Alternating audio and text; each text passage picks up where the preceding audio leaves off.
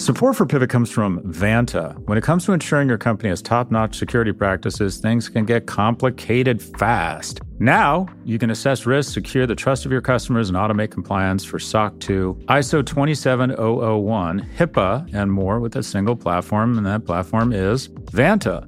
Vanta's market-leading trust management platform helps you continuously monitor compliance alongside reporting and tracking risk. Plus, you can save time by completing security questionnaires with Vanta AI. To learn why thousands of global companies use Vanta to automate evidence collection, unify risk management, and streamline security reviews, watch Vanta's on-demand demo at vanta.com/pivot. That's VANTA.com/pivot to watch Vanta's on-demand demo. You know how to book flights and hotels. All you're missing is a tool to help you plan that unbelievable travel experience. That's why you need Viator. Book guided tours, excursions, and more in one place. There are over 300,000 travel experiences to choose from, so you can find something for everyone. And Viator offers free cancellation and 24/7 customer support for worry-free travel. Download the Viator app now and use code Viator10 for 10% off your first booking in the app. Find travel experiences for you. Do more with Viator. Hi, everyone. This is Pivot from New York Magazine and the Vox Media Podcast Network. I'm Kara Swisher. And I'm Scott Galloway. Scott, you're back in Florida. How is the COVID soup there? How's it going? You know, it's kind of a pleasant 145 here. It is so warm. Yeah. Yeah, it's hot. And yeah, our you're ignoring my cases COVID comment. Our cases have declined to the outbreak of a small NATO nation, so we're excited about that. Your governor has really lost the narrative. Fortunate thing is we have fantastic leadership here who's very focused on totally winning over, if you will, the 8,000 hard right whack jobs in Iowa as he's convinced he's going to be president versus, stuff like. So he's fighting things like mask mandates and I don't know. It's look, you know what it is. It's fucking crazy down here. It is, I have to say. But it's great to be back. Good to be back. Well, you have a beautiful place, so that's nice. Just stay there. That's all I got to say. We've got a couple of topics for banter today. First up, the results in California recall election are in, and Gavin Newsom won handily. And he gave a very lovely speech. Let's listen to some of it. No is not the only thing that was expressed tonight. I want to focus on what we said yes to as a state. We said yes to science. We said yes to vaccines. We said yes to ending this pandemic. So the Times had one estimate that the whole thing cost $450 million, and Newsom is still governor. So what have we learned? Well, that it's very smart. I mean, democracy really in action when you spend $500 million to confirm an election you had 24 months ago when you're about to have an election in another 24 months. That's right. I think this is democracy gone apeshit.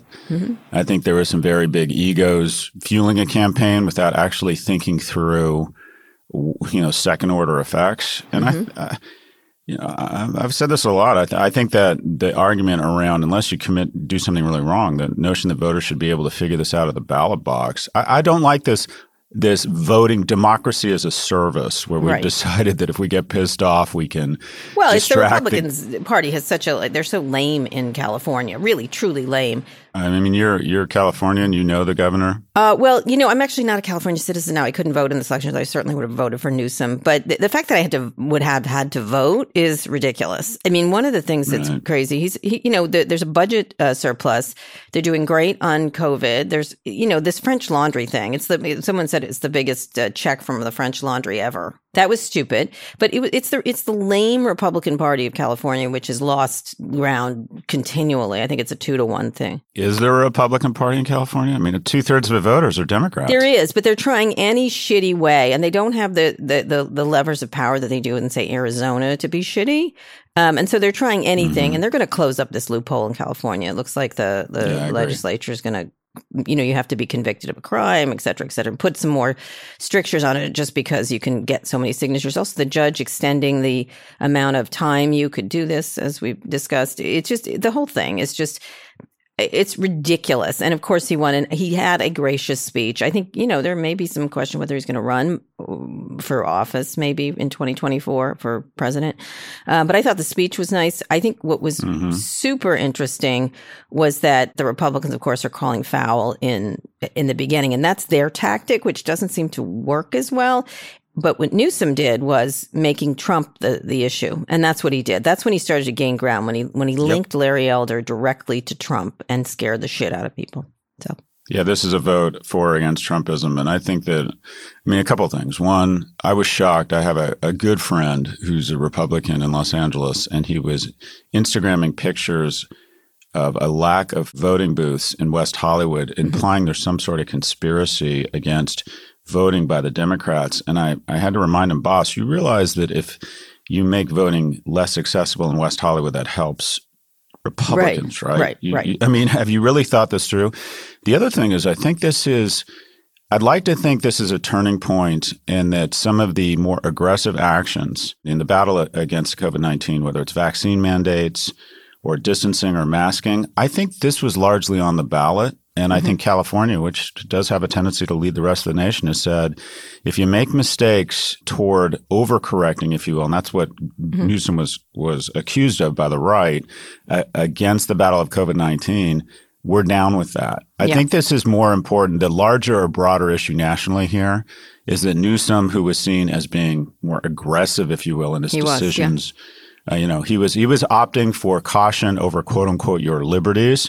And I think that millions of people have said, okay, we're fine with that. So I think this was a victory for those of us who believe that COVID-19 warrants an aggressive response and real leadership. Yeah, it will be interesting to see. I had an interesting Q&A with Chamath Palihapitiya, one of the people who gave a small amount of funding to this, but was very vocal about it, among other tech people. And on the other side he's contemplating running for governor, wasn't he? He was. He answers that question, and you should listen. You should read it. It's really interesting. But I think, there are definitely serious problems with California, but there's so much more overwhelming than any political party, wildfires and climate change and things like that. Anyway, congratulations, Governor Newsom. And it was ridiculous that you had to run. Anyway, Apple had a lot of news this week. Besides a new phone and related products, it also issued an urgent security update. Did you update your phone? It was nice of you. You texted me and said update it. And I tried to do it, but I'm still getting this weird shit on my calendar. I'm not entirely sure what to do here. I get these messages saying I need to install Norton, and I don't know if that's the hack. I'm overwhelmed. Oh my God. Overwhelmed you need to and do confused. It on all your devices, Scott, all of them. Your Mac. You know what I need to do? I need to become an emerging world-class tech journalist and move into your basement so I have someone on hand to help me with my iPhone. My son is there already. I'm going to journalism school. Look.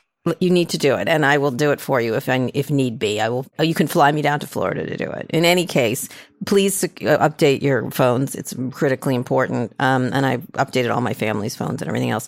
So the other news is that there's new phones out. The iPhone 13, lucky 13, I guess. We are so excited for iPhone 13.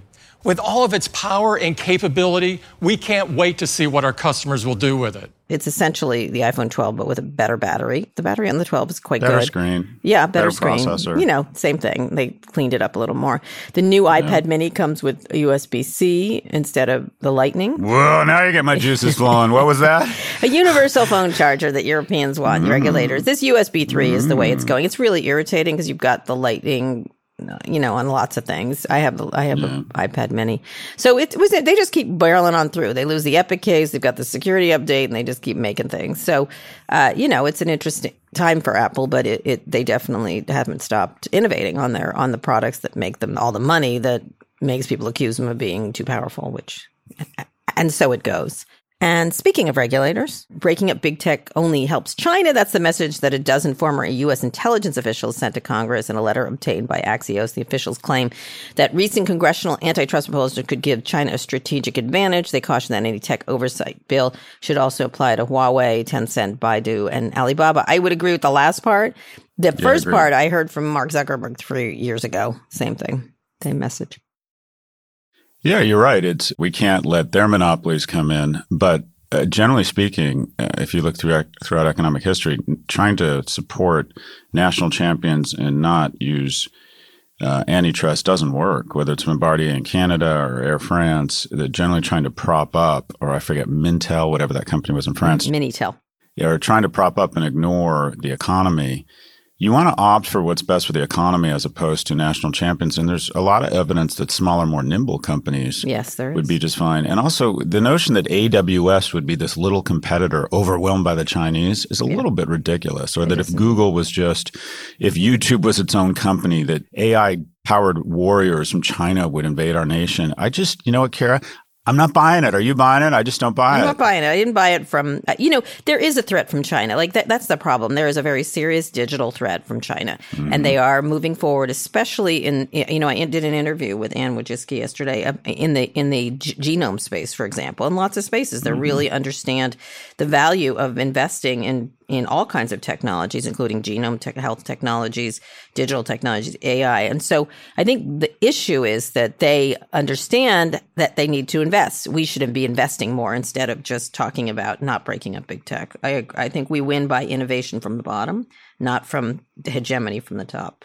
We win by innovation from the bottom, not hegemony from the top. You are good. You are good. You could live in Kara Swisher's house in San Francisco. Thank you.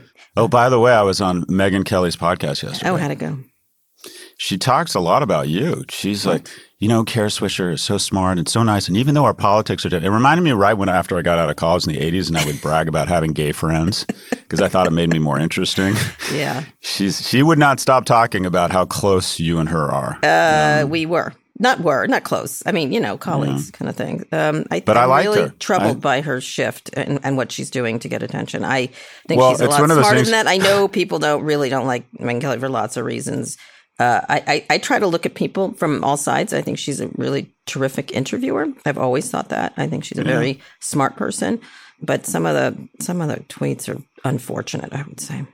But, it's one of those podcasts. I know almost nothing about Megyn Kelly. What it's one of those things where. What are you talking about? You didn't know anything about Megyn Kelly. She was so controversial. You didn't pay attention. I know almost nothing. I don't think I've ever seen or listened to Megyn Kelly do anything. There have been other such not so great moments. Have you ever gone on a podcast and you knew a little bit about it, but not a lot about it? And then no. And then you're on a podcast, and of course, I'm a narcissist, so I immediately listen to it when it comes out. Yeah. And literally right after they say, "Thank you, Scott Galloway," they have a person call in and a woman complain, a bus driver complain about the mask mandate, and Megyn and her go off about these mask mandates, and I'm like, how the fuck did I end up before this story? I told you, yeah. Yeah, there's a little bit of crazy going on there, but I wish that wasn't the case. She's very good, though. She's She's a good interviewer and smart.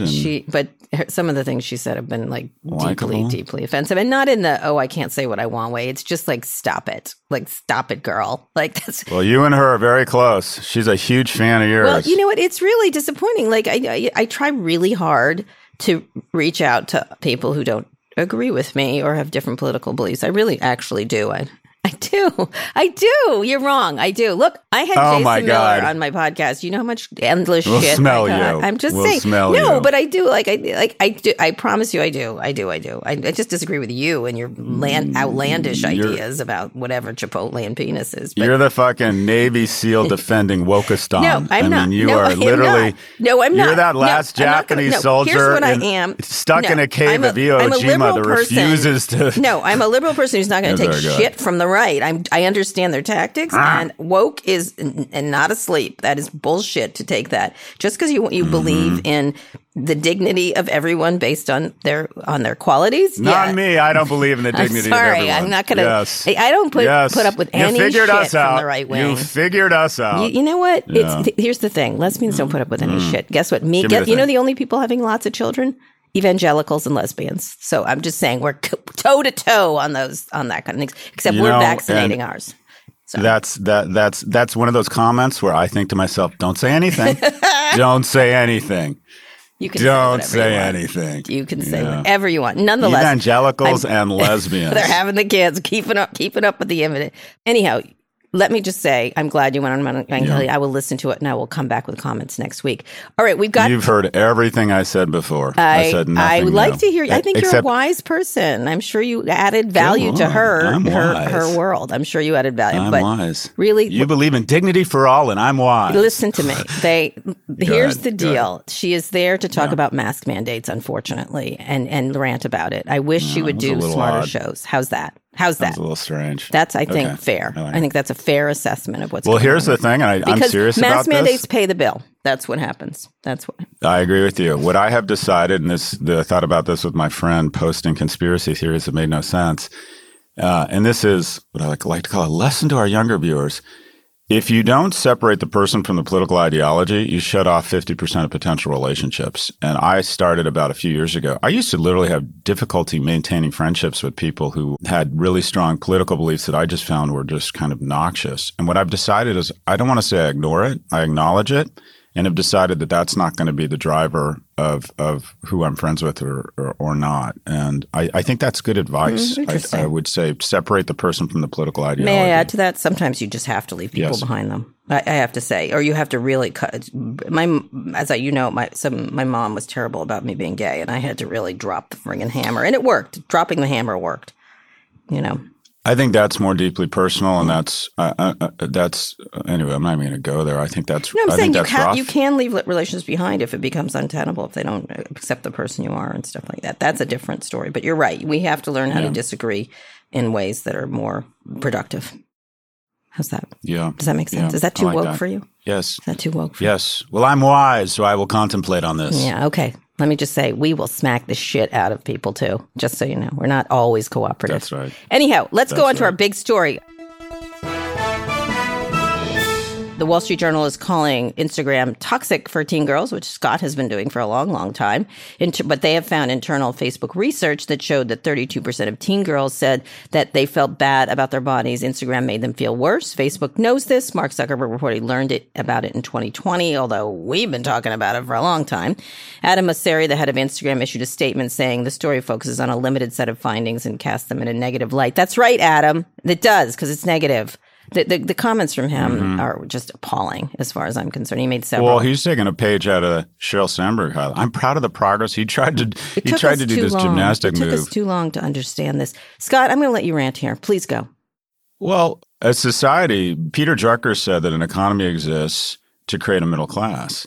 And that's the ballast of an economy economically. But from an anthropological or from a spiritual or from a instinctual standpoint, the most rewarding things in our lives are our ability to provide a safe and loving environment for our children. Mm-hmm. And when that does not happen, when 1 in 8 UK girls who are contemplating suicide highlight Instagram as the primary reason they have started contemplating suicide, Facebook hasn't failed. We have all failed.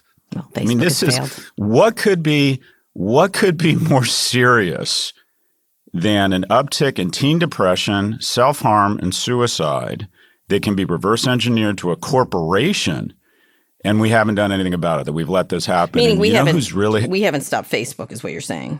We haven't moved in. Right. I think at some point you got to start holding ourselves responsible and our elected leaders responsible. But let's focus on Facebook for a minute. They knew this research. Look, this is research that's been out, and a lot of people are suggesting that everybody knows it. But here they are, just doubling down on it. They're supposed to put Instagram for kids out. They aren't acknowledging. Can you believe that? Yes, I can. You got to admire their gumption. I can. They write everything down because they're proud of it. And 44 states have asked them not to. And that's where we are. States ask Facebook not to do something. Right. So this obviously could apply to other people, not just teen girls, but teen girls are very vulnerable. Instagram already does warn users who view tags like anorexia and directs them to seek help. But I think one of the things you've talked about a lot is envy and depression are just built into this. It's not fixable. It's not the way it is. I asked my kids about this last night, actually, and they're like, I see people on there and it makes me feel bad about myself. Like, you know what I mean? Like, they're pretty confident as people, but it's a third of girls under the age of 22 and 40% of the users under the age of 22 cite that it makes them feel worse about their bodies. Yeah. Yes, that's what one of my kids was saying that. Mm-hmm. I just find it so. I agree with you that Mark Zuckerberg is ultimately responsible, but they have deployed Sheryl Sandberg around this notion around saying she has incredible gravitas, and a lot of it is deserved around being presented and built by 900 people in their communications department as a real champion for women. And then she talks about personal loss. And the comment I thought that ran through my mind was, and I like the stuff she said about her kids and dealing with grief, is they need a safe space to grieve. And I thought, where is our children's safe space from her and Mark Zuckerberg? Yeah. And the person who's having a moment, a scholar, a colleague of mine, Jonathan Haidt. Jonathan Haidt has been doing a ton of depression and raising or sounding the alarm on this emerging crisis in teen depression. He has been talking about this for 5 years. And you know what he found when it started? It started really seriously upticking self-harm, suicidal thoughts, and actual suicide. It started happening in 2013. When did Facebook acquire Instagram? I mean, this is literally draw a very sharp depression and mental health are so complicated, and attribution is so difficult. And you're going to see an increasing number of academic papers that say it appears to be a link between Instagram's growth and the increase in damage or the done way to it's been our growing. young people. That's what I would think about it. Now, senators asked Zuckerberg for the company's research on the topic. Facebook replied and called the information proprietary. What's fascinating is all these people releasing information, like whether it was about the celebrities last week. This is this very good Wall Street. I literally thought Facebook had hit bottom, but no. You know what I mean? I'm like, literally, next week we're going to find out that we'll talk for a minute about the celebrity thing because we didn't get that much attention. So last week, this is the part of a Wall Street Journal series. It looks like there's a lot of whistleblowers going on here, and they're tired of it. They're releasing the research that Facebook knew about this stuff. And one of the things they were doing is they were letting millions of people off rules of Facebook, a VIP list, essentially. I suspect we're on it. I don't use Facebook, but, I suspect. I think one of us is on it. No, we're probably both on it. And it's the evangelical in us. It's the evangelical. God help us. Yeah, they gave special treatment. Yeah. Everyone has standards. And then if you're Neymar, a soccer player with 100 million followers, and someone accuses you of sexual assault, and you go on Facebook and start showing on your phone nude pictures of this woman, which is called revenge porn. Yeah, that's what it's called. They decide to ignore that. Ignore it. So there's basically this lie, this narrative that they've tried to fall back on that, no, we want to give voice to everybody, we treat everyone the same, has been basically a lie. And they've had billions and billions of views of this content that would otherwise be banned because it's from someone powerful and famous. Yeah, because of their current rules. So one of the things is that they told even the oversight board the wrong thing. Right. They said they only use it in a small number of cases. Turns out to be millions of cases. And I think what I said last week was, look, Trump has brought into sharp relief this stuff, because he's so bad an actor on these platforms. He's shown how much you can push them, and he's shown that they don't have actual rules in place that they actually follow. It's like a city that says it has rules, but it doesn't. It just doesn't. It has, So what do we do? What do you think we should do? This is the second one. The next one, I'm waiting. There's more coming from the Wall Street Journal. Literally, I think the next one's going to be Facebook stole the Lindbergh baby. I don't know what's going to happen. Yeah. They have dog fights at lunch or something. Oh my God. Yeah, I just feel like next? It's at the center of this, and I don't say this lightly, is the mendacity. That's what gets at the heart of this, is they do this thing they said they weren't doing, and then they find out they were doing it. And then this thing is, we don't know anything about this. And then they have this stuff, even though you and I both understood that this is what was happening, but they knew and did nothing. And that, I agree with you. It's the fault of senators, congressmen, regulators. But in many ways, they, as you said last week, they overwhelm us with bad behavior and mendacity. Well, it's Trump. Yeah. Every day you're like, I can't believe it. And then the next day, oh my gosh, I can't believe this. Yeah.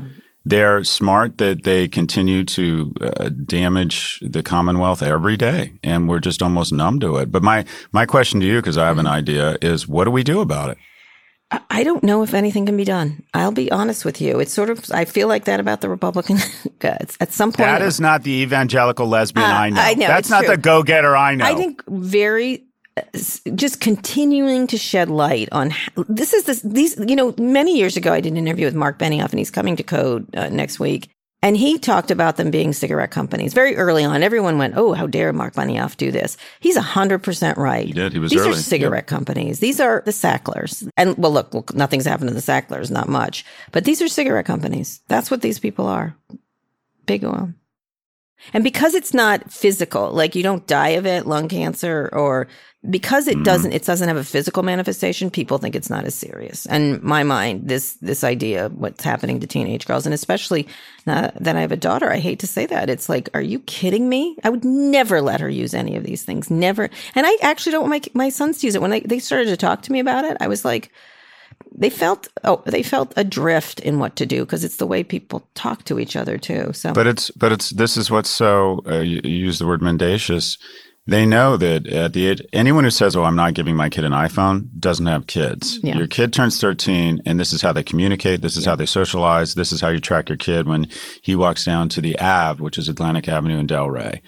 And then you find out they're on TikTok, and then you find out they're on Snap, and you do your best. You say, I need your passwords. I need to go on these platforms. And what you realize with a lot of these platforms is you can be a great parent. I mean, the JED Foundation, which is this fantastic foundation focused on helping kids lead more healthy mental lives or be more mental wellness.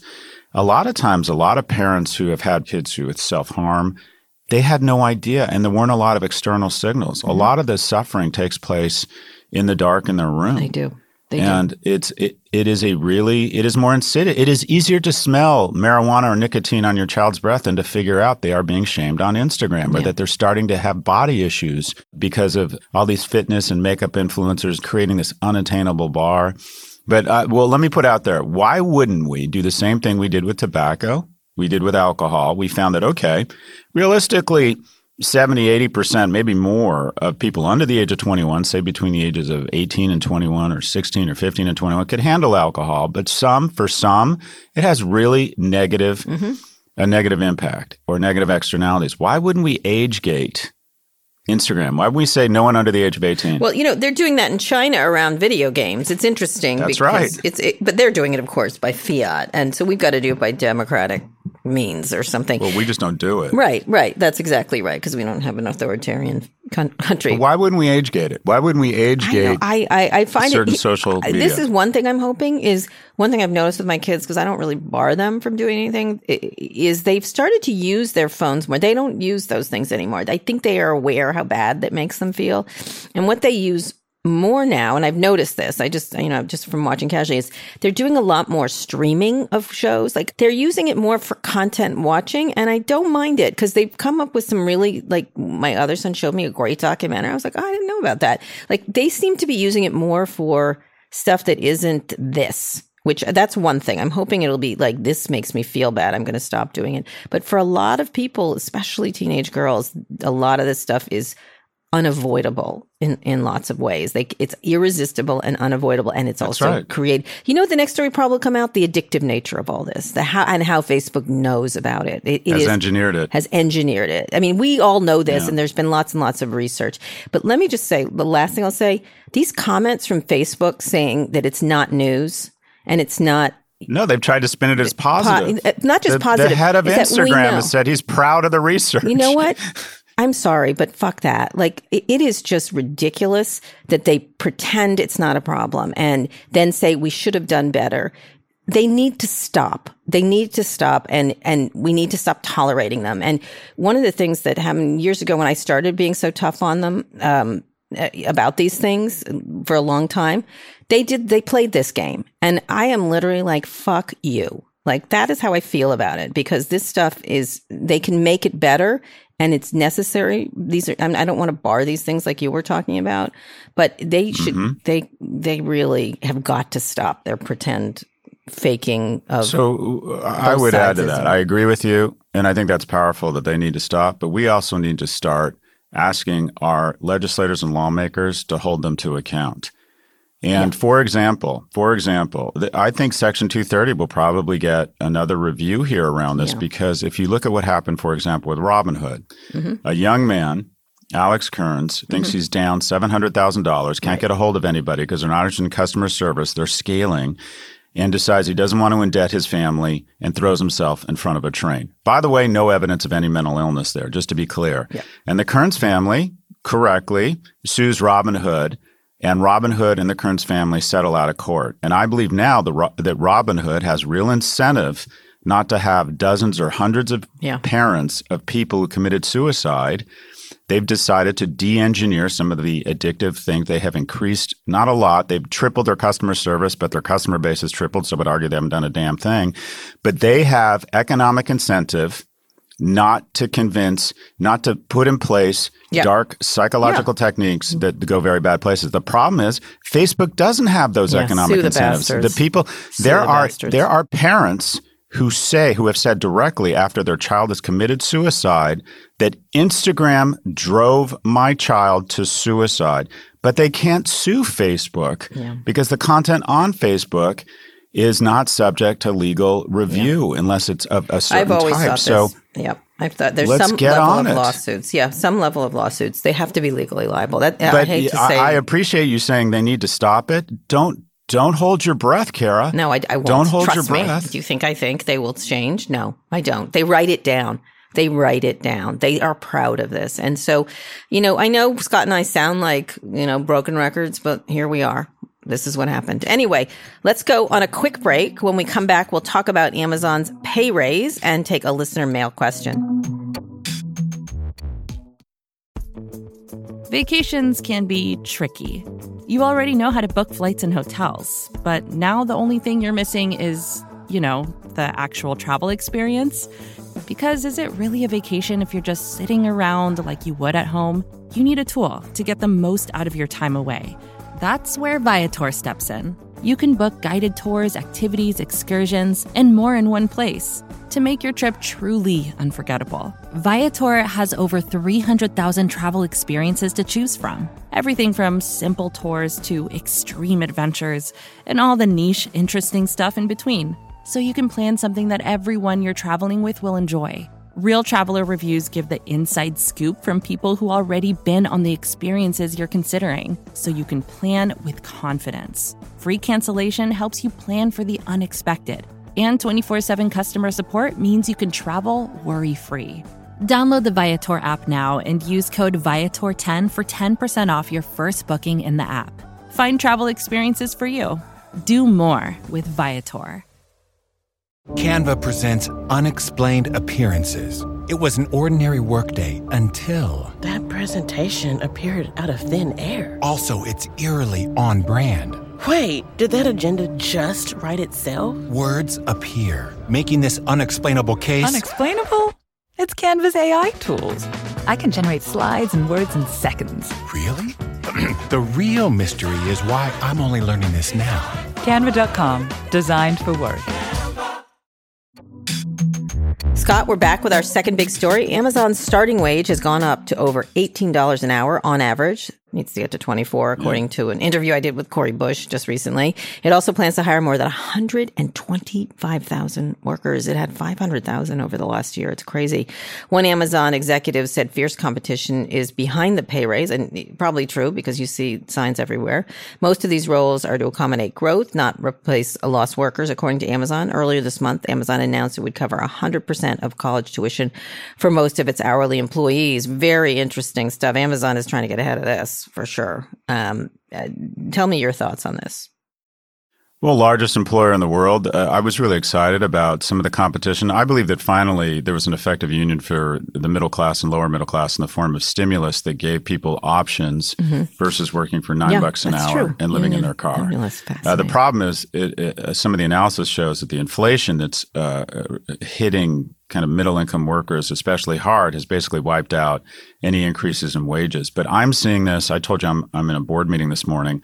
The wage pressure is really substantial, and it's overdue. So I think these raises are smart. I think Amazon has recognized that as now the largest employer in the nation, and the fact that they have access to such cheap capital, no, they're that the they second should stay largest ahead of this. private employer. They're the second largest. I thought they're now the largest. No, Walmart. I think Walmart is. I'm pretty sure. Right. I thought they had surpassed. They're close. They'd surpassed. They're very close. Amazon is now the biggest retailer if you look at third-party gross merchandise value. Anyways, thank you. But what I think is visionary of Amazon, and most aren't doing this, is Amazon has said, if you're paying an employee $14 an hour and you have a lot of turnover, you're paying them $20 an hour. You're just paying a non-economic cost of upskilling and retraining. And having greater levels of retention, attracting a higher caliber workforce, having better morale at work, those all pay off in terms of productivity. And so I think Amazon is ahead of the curve here. I think they're smart. I bet it's $20 within 12 months because they can afford it. And it's smart. So let me try two things out on you. I interviewed two people who were talking about this. Obviously, Cori Bush slept on the steps of the Capitol, Representative Bush from Missouri, about issues around rent evictions, eviction moratoriums. And she was saying it has to be, she said, you don't want to give them like kudos for something that should be $24 an hour. And it has to go up. This is one thing she said. And then I interviewed Dave Eggers, who is a great writer. Why wouldn't she propose minimum wage? She's the one that's failed. And by the way, sleeping outside, that's going to help. We talked about the stunt nature of that. Yes, we did. But in any case, I'm just putting this out there. And then the second one, I did interview with Dave Eggers, whose new book is called The Every, and it's about Amazon and Google merging, a merger between an Amazon Google kind of companies, which can you imagine? And it's, I can. Yeah, I know. It's crazy. It's actually a very funny book. Gamazon? No, it's called The Every. The name of the company is The Every, which I love the name. That's actually a great name. Well, as a protest, I'm not going to sleep outside. I'm going to sleep with evangelicals. All right, listen to me. Let me Just to make a listen point. to the quote. Sorry, I want go to ahead. see what Elon Musk is doing with his rocket program. I think there's a way to do it that's valuable to humanity. The Bezos way, paying people $15 an hour, a sub-living wage. They hold on to that like it's such a badge of honor. You know, when they were sort of tweeting back at the possible regulation, well, healthcare from day one and $15 an hour, I don't understand how that is such a point of pride. What do you think of that quote, Dave Eggers? I think it's powerful, but look, two people living together, partnered, making $18 an hour plus healthcare in many regions of the U.S., you can string together a reasonable life. Buy a house. And so, look, I think this is headed in the right direction. And I think Amazon, when they make these incremental steps, I think they should be applauded. I agree that it's self-serving, but that's what corporations do. But the good news here is that finally, in the tension between capital and labor, where capital has been kicking labor in the nuts for about 40 years, labor finally has a tiny bit of leverage. And I think this is a good thing. And Jerome Powell actually, to his credit, 24 months ago said, we need to keep the printing presses going because we're finally, the economy is reaching in to the middle class and lower middle class in terms of wages. And he was right. And this is a good thing. This is the first time. And what's so amazing is CEO pay was up like 23% through the pandemic. And everyone's like, oh, okay, yeah, they roll their eyes and CEOs make a ton of money. We're used to that. When all of a sudden wages escalated on our frontline workers, everyone just fucking freaked out like the world was coming to an end. Right. Like, oh my God, we can't find workers. I'm like, yeah, you can. If you raise your wages, things will start to fall into place. And, restaurant isn't going to survive. And I'm like, well, and you've made this point. Restaurants that can't survive unless they pay people $9 an hour should go out of business. But it's just shocking how shocked the media is and horrified that they can't find people at $9 an hour. When the pressure goes away, they might. Well, I guess they can't go back to the old prices, right? But one of the things is what keeps up the pressure. If it's not going to be unions, and you've talked very eloquently about the weakness of unions. I'm saying that in a nice way. How do you get those wages to continue to go up without the resistance, and for people to focus on these things? We as a society, you'd like to think, and in some ways we've decided, that when you just have labor be supply and demand driven, you end up with 1 in 5 households with children that are food insecure. So we have things called minimum wage. We have OSHA. It ends up people are so desperate for money that they will work in unsafe conditions. And so we have OSHA. It ends up that you can find 14-year-olds to work for $5 an hour, but we don't allow that. We have child labor standards, and it's enough already. We've seen since 2009, the NASDAQ has quintupled, CEO salary is up 300%, and minimum wage has exploded from $7.25 to $7.25. So to the representative sleeping outside, get some rest, sleep indoors, and then pass fucking minimum wage legislation, $15, $18 an hour across the nation, because there will always be states run by Republicans. Well, that was a huge pushback when they tried. They did try. Let's be fair. They did. They tried.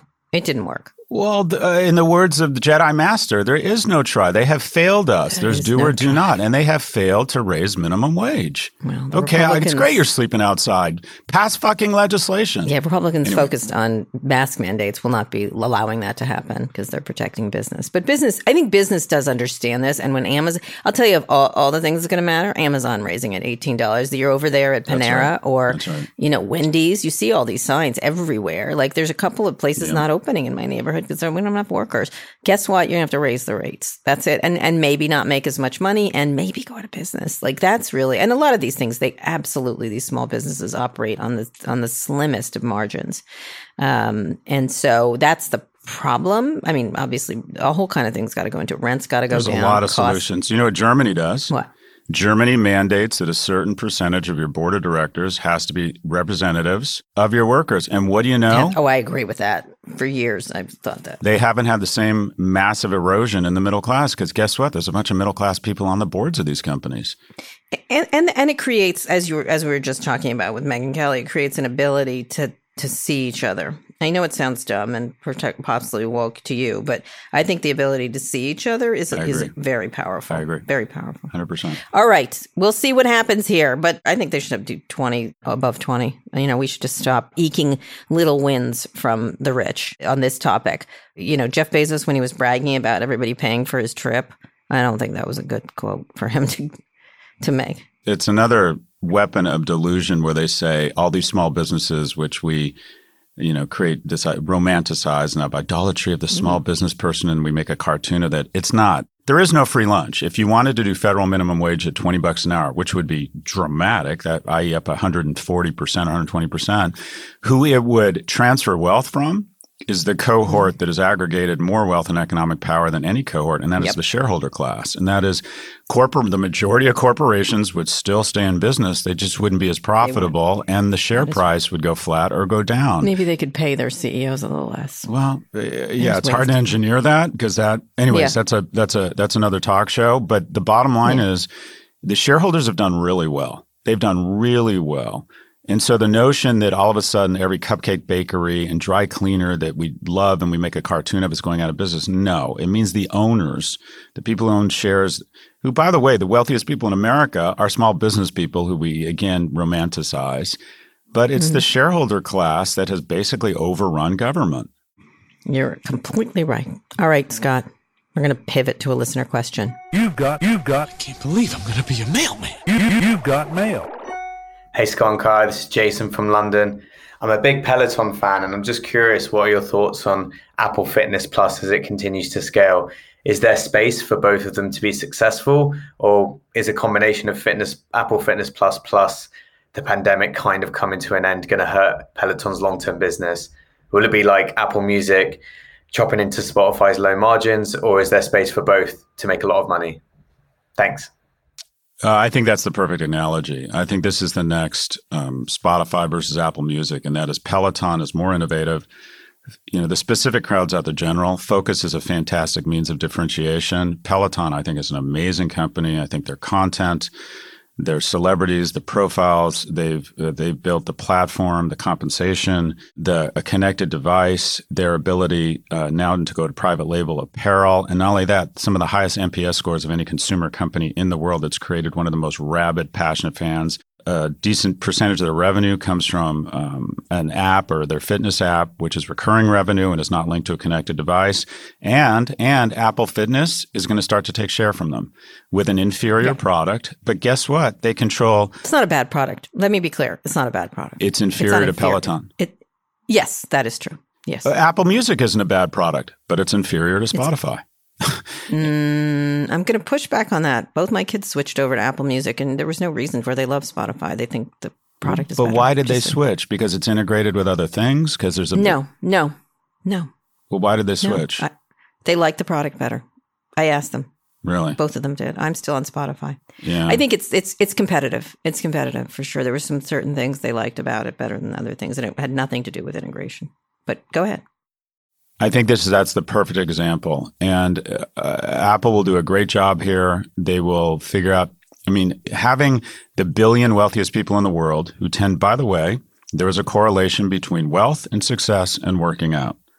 And I'm gonna go off script here, but one of the biggest life hacks you can do as a young person right now is finding something that takes 4 to 6 hours a week that's unproductive and reallocate it into physical fitness. I gave up golf when I moved to New York, and I took that 6 hours I was spending a week on golf and decided I was going to be in great shape. And the benefits, the accoutrements, the self-esteem of being in great shape are more powerful than even golf. And I loved golf. I would agree. And so this fitness is a gift, and I think it's great that Apple's going into fitness, but I would predict they'll come up with a good, not a great product, right? And they will start to put real pressure on Peloton because they own the rails. They can put this thing in front of everybody. I do agree with it here. It's a really interesting issue. I think if you notice, Peloton just cut the prices on its original. People think there's a lot of pressure. There's going to be a lot of slowdown because of the pandemic. I haven't used mine as much, only because I'm very busy with code coming up, and I was thinking I got to get back to it. And I like it. But I'm not going to go back to, say, SoulCycle or anything outside. I'm going to continue. That's the product I'm going to use. But what they're competing for here is time. And if Apple makes it easier for you, you certainly are going to use it, and with a good product, with a strong product. So it's definitely a challenge for Peloton. Scott and I have always talked about Apple buying Peloton. I still think that's going to happen. What do you think? I've never seen two brands line up better than Peloton and Apple. Yeah. And then when you think about the war for your attention and trying to find an accretive acquisition in terms of cementing or strengthening that interface and that attention with a cohort that Apple absolutely wants. I think the most powerful people in the world, the most influential people in the world have one thing in common, and that's Peloton. Whenever I hear someone has a Peloton, I'm like, oh, that person's influential or wealthy. That is the cohort you want. Now, the valuation is pretty striking, but at this point, at $2.5 trillion in valuation, it would be about a 2% dilution for Apple. So I've always thought Apple's going to wait till Peloton maybe hiccups and come in, or maybe they've already approached them. I don't know if there'd be antitrust there. I don't think so. No. It's sort of like Amazon MGM. But if you think about two brands that feel clean, somewhat feminine, somewhat elegant, but at the same time wealthy, almost like luxury hits hardware and tech, I think of two brands. I think of Apple and I think of Peloton. They could go from kind of letter C to letter L and fit. They would basically own fitness. I would agree. I think you're absolutely right. I think you're 100% right. We'll see what happens. We're going to continue. And then when it happens, we're going to say we're the best, aren't we? No. Look, as evangelical lesbians, we're more humble than that, Cal. We're more humble than that. We're going to have us an election. We're going to have us an election. Listen, Boss Hog. Anyway, that was a fun question. Send us more. If you've got questions you're curious about, go to nymag.com/pivot and submit it to the show. All right, Scott, one more quick break. We'll be back for predictions. I want a good one from you.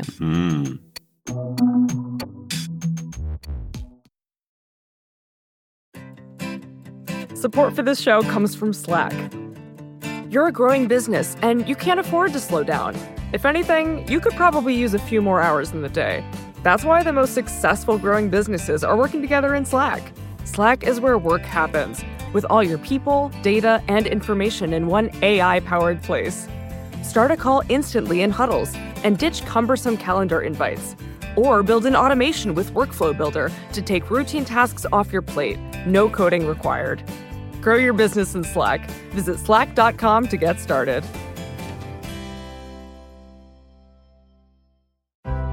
Support for this show comes from the Harvard Business Review. You know, there's this idea in business that some people are born to be leaders. You either have it or you don't. But leadership, like any skill, can and should be learned over time. Whether you've climbed to the top of the corporate ladder or are just starting out, you'll find valuable insights at Harvard Business Review. Harvard Business Review is a leading destination for smart management thinking. And on their website, hbr.org, subscriptions are just $10 a month, which gives you unlimited access to the same level of expertise. Things like case studies, newsletters, podcasts, articles written by some of the world's top minds. I use HBR in my research when I do articles or when I'm thinking about what to talk about on Pivot. I find them really interesting. I find them complete. I find them different. And you can find all kinds of industries covered. While much of Harvard Business Review's content is available for free after signing up at their site, subscriptions to unlimited content start at only $10 a month. What a bargain. Go to hbr.org/subscriptions and enter the promo code PIVOT right now to get 10% off your subscription. Again, save 10% off your HBR subscription. Go to hbr.org/subscriptions and enter the promo code PIVOT.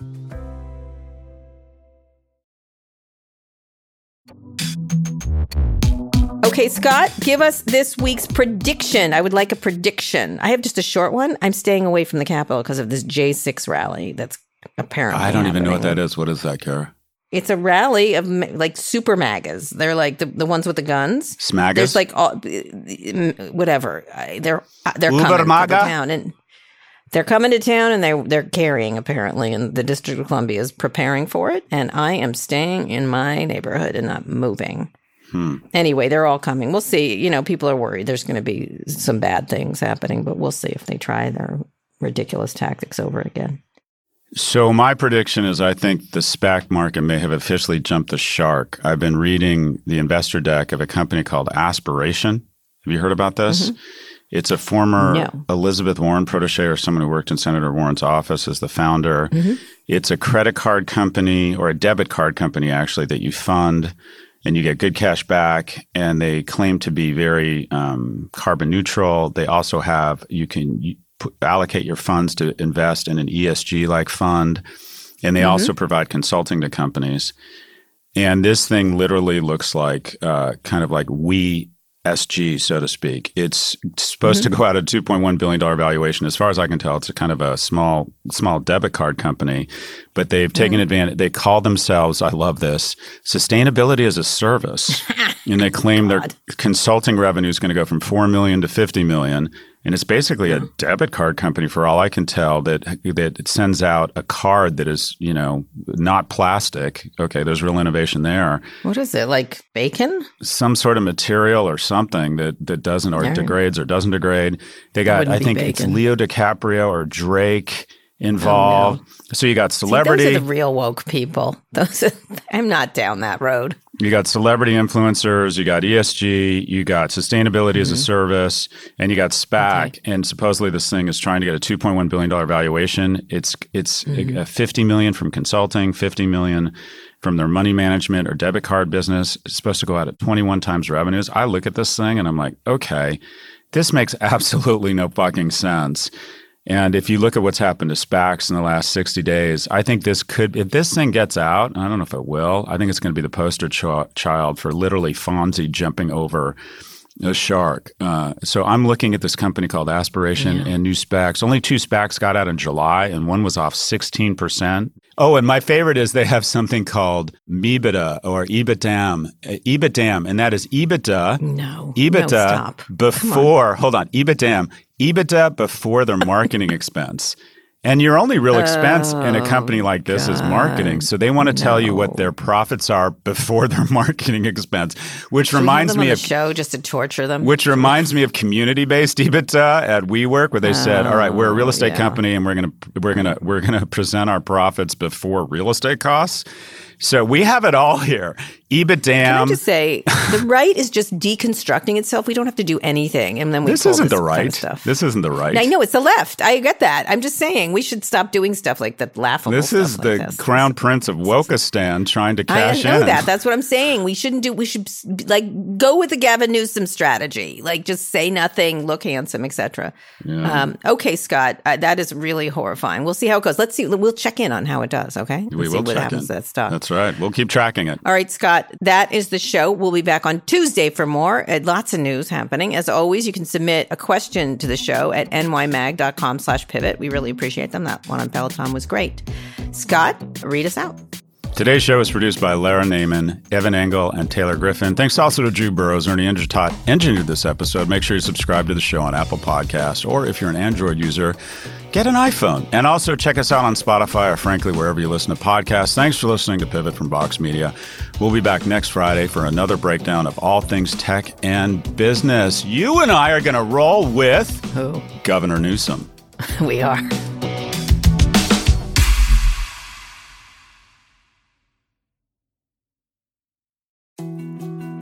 More to-dos, less time, and an infinite number of tools to keep track of. Sometimes doing business has never felt harder, but you don't need a miracle to hit your goals. You can just use HubSpot, because their all-in-one customer platform can make growing your business infinitely easier. Imagine this: high-quality leads, fast closing deals, wildly happy customers, and more benchmark-breaking quarters. It's not a miracle, it's HubSpot. Visit HubSpot.com to get started today.